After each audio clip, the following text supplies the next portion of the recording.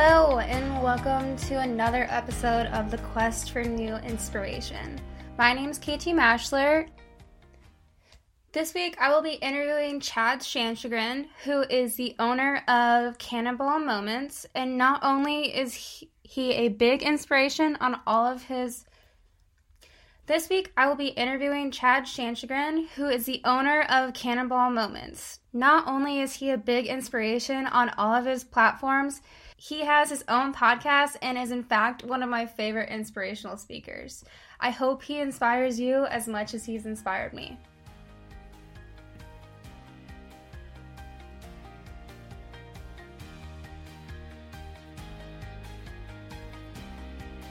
Yes, now you can hear me?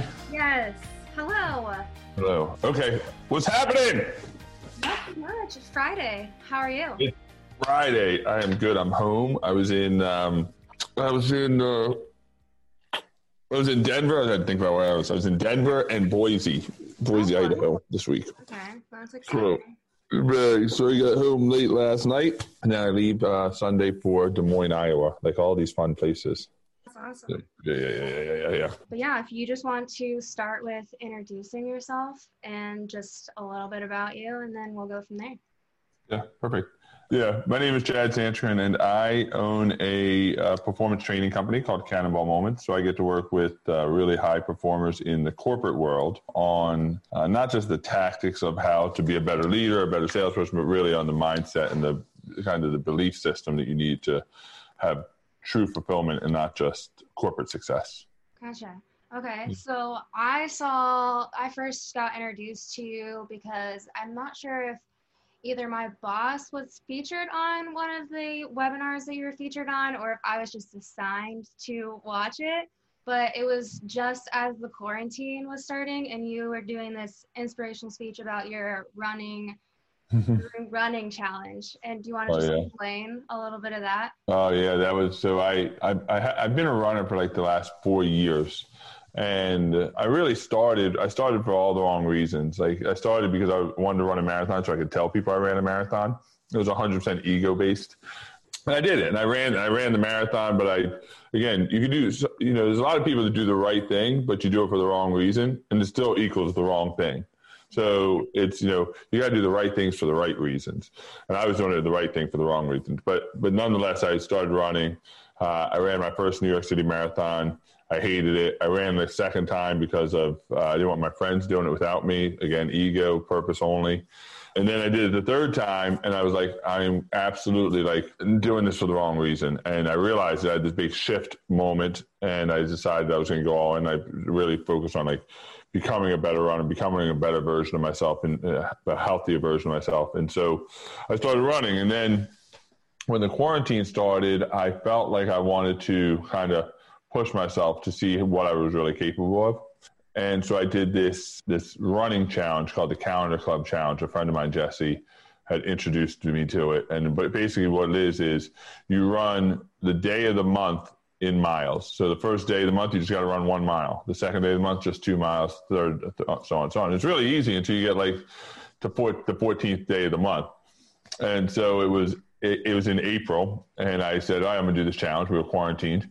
And so I was doing great, 14 miles, 15 miles, 16th day, 16 miles. And I got all the way up to the 22nd day, and my ego got a hold of me. I was running a 22-mile run. I run 21 the day before. And I was like, well, if I'm going to run 22, then I might as well just run 26 because you're so close to a marathon, right? So just do an extra 4 miles. And so I ran a marathon on the 22nd. And then on the 23rd, I went out for a 23-mile run and said, well, I can't now not do another marathon. So I ran a marathon on the 23rd. I did the same thing on the 24th. And then on the 25th, I did it again, but I hurt my leg, my left leg. I woke up, I was in a lot of pain. And I said I was never going to quit. I was never going to quit on the course. If I was going to quit, I was going to quit. I wasn't going to start the run. And so I was like, if I could just start, I'll finish it. So it was the 25th. My leg hurt. I ran, got through it. The 26th, I woke up. I ran. It was my 5th or 6th marathon in a row in 6 days, and I broke my leg. So I couldn't. So I finished it. I was dragging my leg behind me. It was the worst pain I'd ever been in, and I got home. My leg was black and blue, basically. And my wife said, if you even think about going out for a run tomorrow, you will not have to worry about your leg. I will kill you. I will literally kill you. So I went to the doctor the next day. I went to the hospital the next day and found out it was fractured. And then so I went to like, and I'm like a enthusiastic optimist. I'm not always like a male Mary Poppins, but I am pretty much a happy-go-lucky guy. But I was really like in a dark place for like the next week and a half. And all my friends rallied around and they ran for me and they tried to offer a ton of support.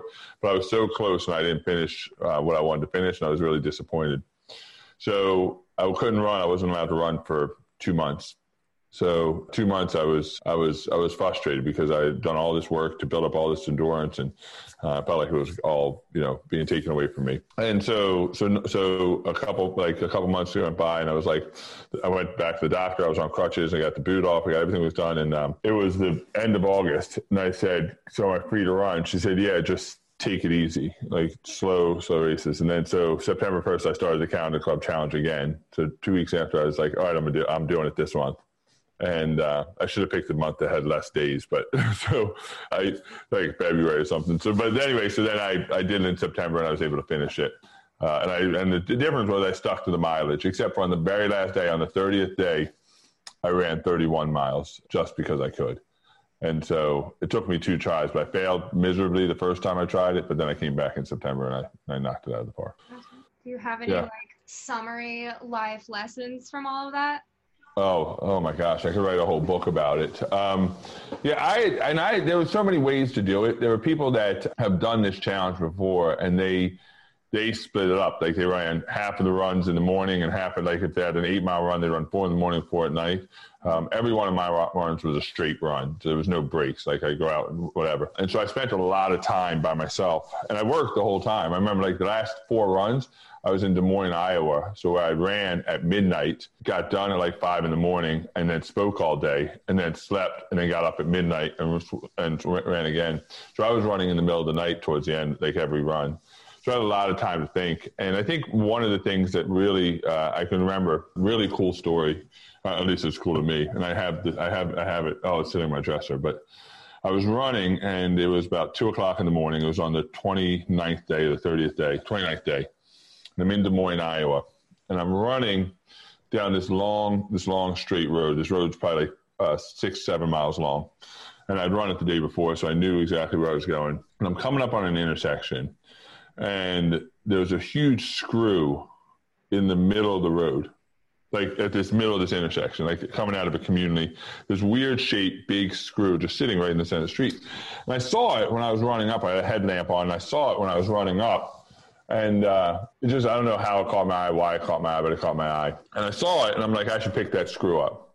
But I was like 10 miles into the run. I still had 18 miles to go, and I'm like, I just got to stay focused. So I saw the screw, and I'm like, I should pick it up. Somebody's going to drive over it. It's going to get in their tire. It's going to ruin their morning. I should pick the screw up. But I see it keep coming up to it. And I'm like, I can't. I don't even want to bend it. I'm 6'8", so like me bending over, it's not like graceful, right? And so I see the screw, and I'm like, I should pick the screw up, but I don't pick it up, and I run past the screw, and I just keep on going, and I'm about 25 yards past the screw, and I'm like, I should have picked that screw up, and now I'm having a conversation with myself in my mind about this screw, right? I should pick it up. But I don't. Listen, I got 16 miles to go. I don't feel like turning back around, bending over, picking up the screw, so I keep running. Now I'm 50 yards past the screw. And I'm like, I should pick the screw up. And then I'm 75 yards up. Why didn't I pick that screw up? Now I'm 100 yards. Now I'm like, I get to the point where I'm like almost like a quarter mile past the screw, right? I'm like, all right, you know what? I'm going 6 miles. On my way back, I'll pick the screw up, right? This is my logic. And I was like, no. I said, what if something happens now in between now? And it's the middle of the night.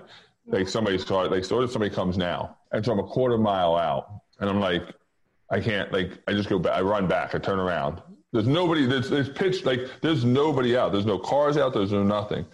And I go back and I run back and I pick the screw up and I put the screw in my pocket. And I realized that was a big shift. And I use that word a lot, shift. Shift for me stands for see how I find truth moment. And It was a big shift moment, and I kept the screw. And the reason why it was so big, it's not about the screw. It's about the person that I was becoming on this journey, not just in the journey of this calendar club, but over the course of the last 15 or 20 years of my life, where a long time ago, one, I would have never even noticed the screw. Two, I would never even thought like it could damage somebody's car. And three, I damn sure wasn't going to stop and pick it up because that's not who I was. But now, when given the choice to do the right thing or the wrong thing, make a difference or not make a difference, when I choose not to act, it weighs on me. And now I make the decision more times correctly than I don't. And now I still make the wrong decision enough times that I shouldn't. But the idea is, like, I was really proud of myself. And the rest of that run and every run for the next 2 days after that, I carried the screw with me. The screw is sitting on my dresser upstairs. And for me, every time I see the screw, it's like kind of an indication that I'm becoming the person I've always wanted to become. Mm-hmm. I'm not there yet, but we have these slight indications that we're supposed to look for, I think, that allow us to say, I'm on my path. I'm on my path. So a lot of times what we do is we see the decisions we don't make correctly and we beat ourselves up for them. And we make ourselves feel bad and we punish ourselves. And we're the only creature in the world that pays for a mistake more than once. A dog doesn't do something wrong and then feel bad about it 30 minutes later, right? We do something wrong. We don't live up to our best self, or we don't make the decision probably we should have, and it weighs on us and we beat ourselves up and we beat ourselves up. What we don't do is give ourselves credit for all the right decisions we made. And so we have these indications. For me, like, that's an indication that I'm heading in the right direction. I'm 47 years old, and I don't think I'll ever get to the point where I become the version I want to become. But I have these indications that I'm heading in the right direction. That was my biggest takeaway from that whole run. Yay. Sorry. That was almost one of the pure reasons I wanted you on this podcast, is because you have the ability to turn a run into something motivational and just like a quote that I literally want to write on my whiteboard. Like, how? I don't get it. That's awesome. Yeah, I appreciate that. It's a big, I think the thing is that we have to start being conscious more of those things. I was giving a talk yesterday in Boise, and I have a strong faith, and I don't push my faith on other people, but I am guided by it, and I don't diminish it either. And I think one of the things I said yesterday was that you were created upgradeable. Like, you are created as this finished project. Right? Like, you are, like, everything about you was, you have the ability to constantly be upgraded.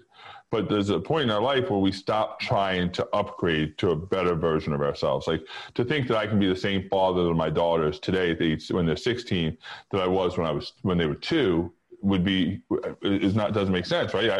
I have to become a better father. I have to become a better husband. I have to become a healthier me. I have to become a better trainer, a better business owner. And once you set your point on, hey, I'm going to keep trying to upgrade myself, the universe gives you signs to tell you you're in the right direction, that you're going in the right direction.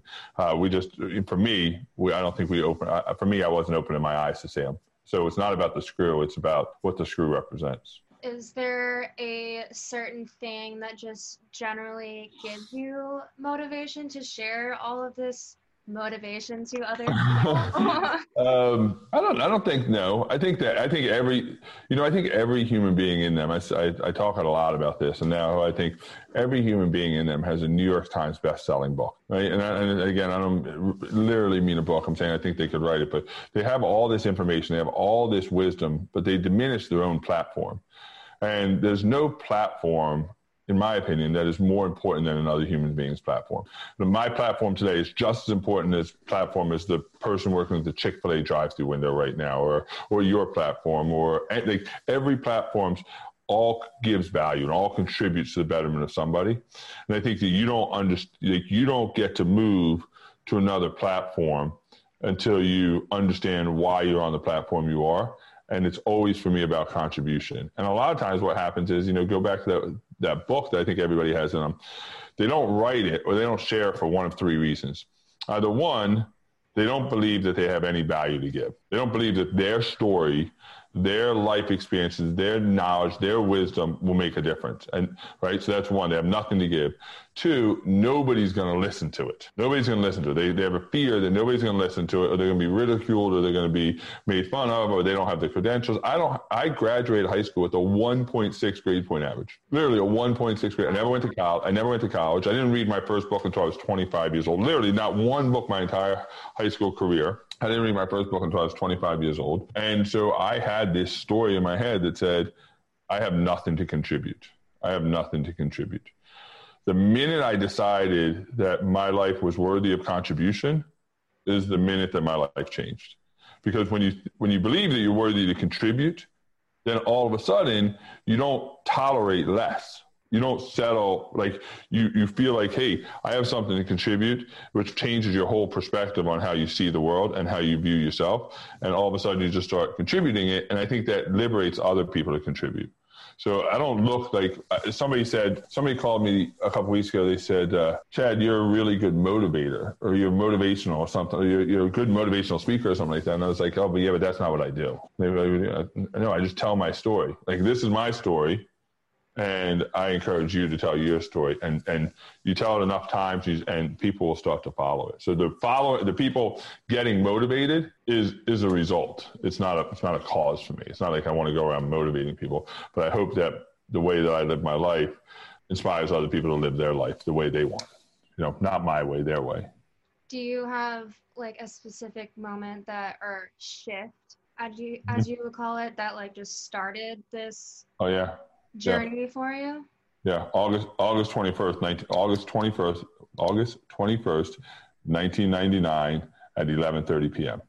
Why is that? I know exactly where I was. I know exactly where I was the moment my life changed. So I was at a bar in downtown Baltimore, and I was with who is now my wife. And so I had met my wife, Kim. I'd met her in June of that year. We were at the same bar. She walked in. A friend of mine was flirting with her, hitting on her, like trying to give his Mac Daddy vibes, and she was like shooting him down, and I was just like the wingman there, just watching, and it was so comical because everything he tried, she was like blowing him off, and then try again, and she was blowing him off, and this went on for hours. And so if I would have had a cell phone back then, I would have videotaped it. It would have went viral because it was like comical. I was a really shitty wingman. And anyway, so at the end of the night, he said he clearly was going to strike out. The lights came on, and I said, "Hey, he's not getting your phone number. Can I get your phone number?" And she said, "Sure." And she wrote her phone number back on the back of a business card. I still have it. And so we were going out. She was home from college. We were going to go out that Friday night. For dinner. We went out to a place, Red Brick Station, that Friday night, and it was the worst date I'd ever been on in my life. It was god awful. Like, it was the worst date ever. I was getting the check before the entrees came because it was Friday night, and I was like missing a night downtown where I lived with the boys, and for this horrible date, right? It was the worst, and so it was just god awful. And so I hurried up. Like, I think we met at maybe we met at like 8 o'clock, 7:30, 8 o'clock. And the date was over. And I was in my car heading back downtown by 9 o'clock. Oh no. Right.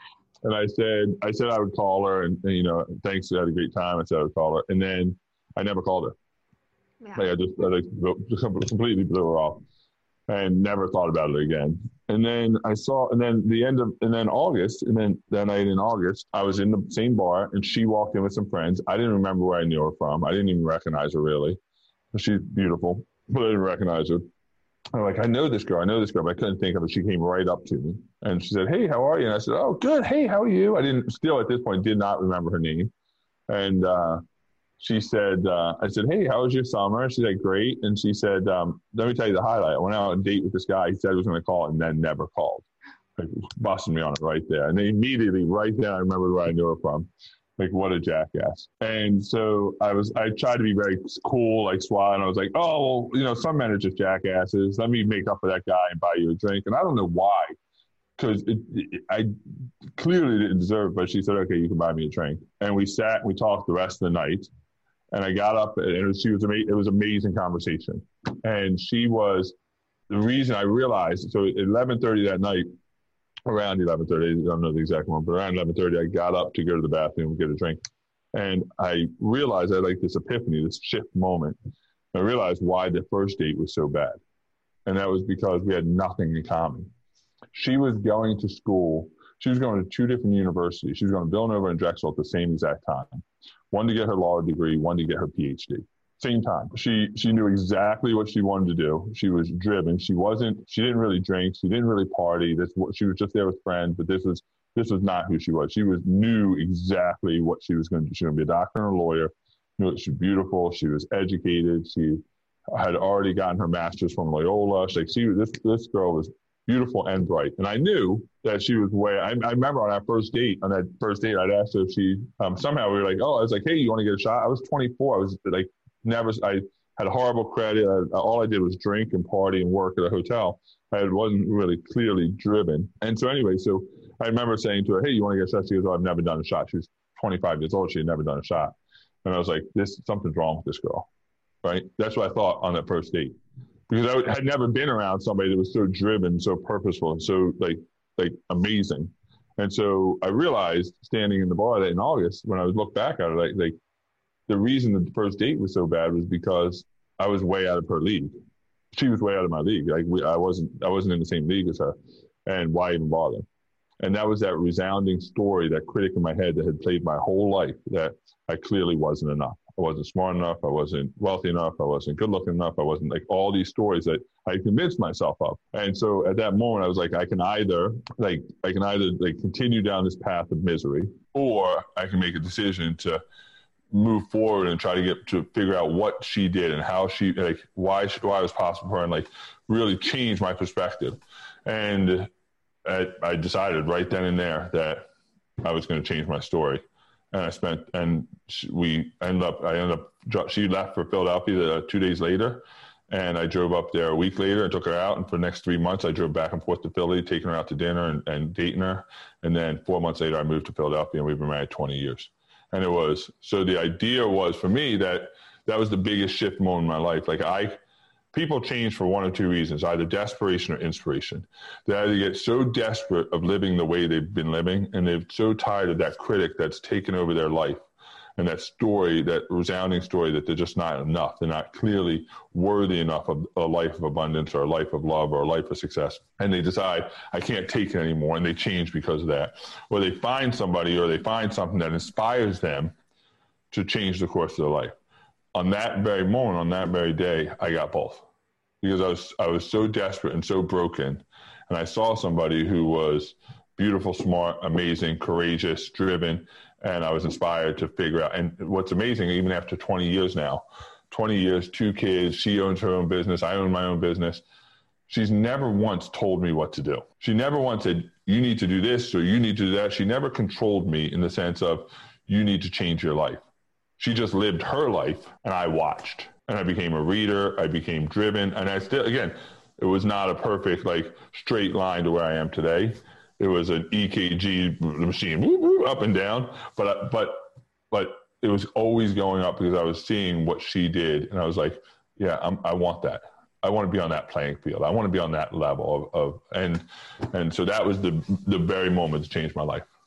That is so awesome. I love that story. You should turn that into like a movie or like a Hallmark movie. You could do a Hallmark movie out of that. I could do a Hallmark movie. Yes, my kids would love it because they love the Hallmark channel. Yeah. I'm like, you're not watching another Hallmark movie, are you? Oh, yeah, especially during Christmas time. Oh, it was. Yeah, that's exactly right. That's exactly right.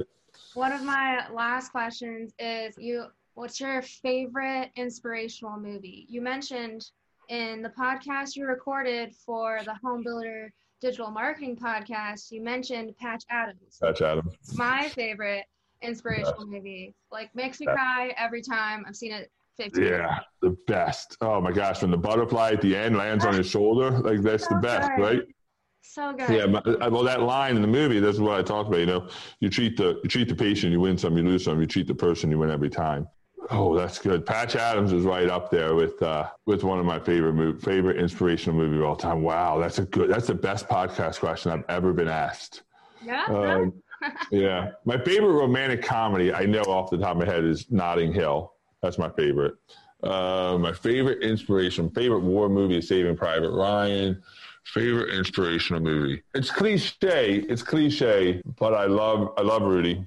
Rudy is one of my favorite inspirational movies. I think the story of what that guy had to do to get onto Notre Dame football was amazing. But I'm probably still going to have to go with Patch Adams. Because I think for me, the idea of, and I think this is where we get lost, and my whole company is really, philosophy is based around this idea. There's so many people. I kicked off a new client in Boise yesterday, and the last 2 days. And when we did that sales call, I'm on the phone with the VP, and he said something about being a sales trainer. He says, "Oh, it's great. We really need a sales trainer." And I said, "Oh, hold on. There must be some confusion." And he said, "What do you mean?" I said, "You're looking for a sales trainer. I'm not your guy." He goes, "What are you talking about? Don't you train salespeople?" I said, "Oh, that's like, we'll get sales will improve, but I'm not a sales trainer." He goes, "I'm really confused because I thought you were a sales trainer." I said, "No, a sales trainer trains the position. If you want somebody to come in and train your positions, your salespeople, your sales managers, your construction managers, then you should probably hire somebody else, because that's not who I am. That's not what I do." He said, "Okay, but then what do you do?" I said, "Oh, we help coach the person, the actual person, because people are not positions. People are people, and they have desires, and they have needs, and they have wants, and they have struggles. And unless you're going to invest in the entirety of a person, you probably shouldn't invest in any of them, or just at least find somebody that only cares about the position." And he goes, "All right, you're hired." So to me, and I think that for a long time, people were not, in the corporate world, they were afraid to say that. They were afraid to say that because we believed that all they wanted was to drive bottom line profit, which is really important, to get sales, which is really important. But none of that's possible if your people aren't growing, if your people don't feel good, if your people don't feel valued or worthy or enough. And so our entire philosophy is around, you treat the position. Yeah, maybe your sales go up, maybe they go down, maybe your leadership gets better, maybe it goes down. But if you treat the person, you will win every time. And that's from Patch Adams. Yes, perfect. Best line ever. Inspiring others is always a result. Always a result. And so people that set out to inspire others usually do so for the wrong reasons. They're doing it for ego purposes. I want to inspire others. Well, the best way to inspire others is to inspire yourself. I just said this yesterday in a social media post, that we should be inspired by the person we're capable of becoming. So like, your journey is about becoming a better version of yourself in whatever area you feel you want to become better in. When you do that, everybody else will notice it. And they'll be like, "Oh shit," right? "Oh shit." Yeah. And that's how you become a boss bitch, in my opinion, right? You constantly say, "This is where I am. This is where I want to go. This is where I want to be. And how do I get from here to here?" And on my journey from here to there, it's the way that I operate, the way that my mindset works, the way that I conduct myself, the way that I contribute, the way that I interact. People are going to stand up and take notice. And what happens is, people see that and they're like, "Holy shit." And all of a sudden they start following her, and they start looking at her like, "What's she doing?" All right, well, that is it for this week, and I would love to have you tell a friend about this podcast, and you can help me share these inspirational stories by rating and reviewing The Quest for New Inspiration on Apple Podcast or your favorite podcast platform. If you have a question or an inspirational story you'd like to share, you can send them my way. You can send me a message on Instagram at Quest for New Inspiration, or email me at newinspirationpodcast@gmail.com. Thanks again for listening, and be sure to join me next time.